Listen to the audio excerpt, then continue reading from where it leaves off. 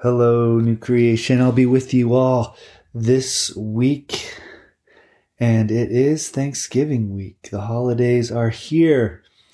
And I know that often this becomes a very frenzied, busy time.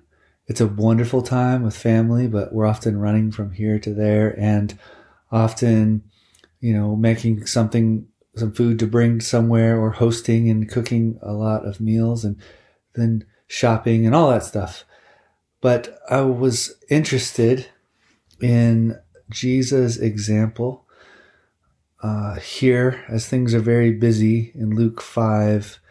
Obviously, word is spreading abroad. Many crowds were gathering to hear him and to be cured of their diseases.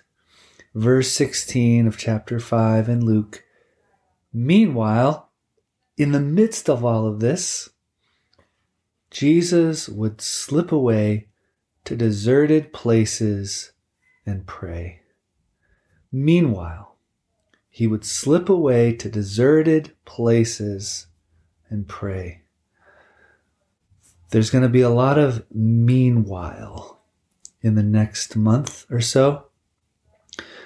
The meanwhile of the family gathering, meanwhile of wrapping presents, the meanwhile of navigating conflict between family and friends, the meanwhile of all the parties, the meanwhile of everything.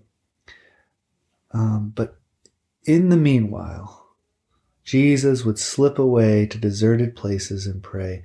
Can that just be an invitation to me and to you? Can we get away, find that place of silence and solitude and pray?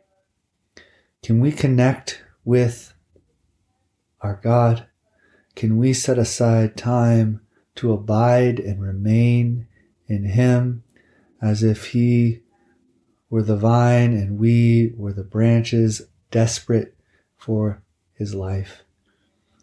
That's what I hope to do, and I want us to be aware of. I hope in the meanwhile, in the midst of everything, Lord, help us to draw away and to pray and to abide and to be with and to be still with you.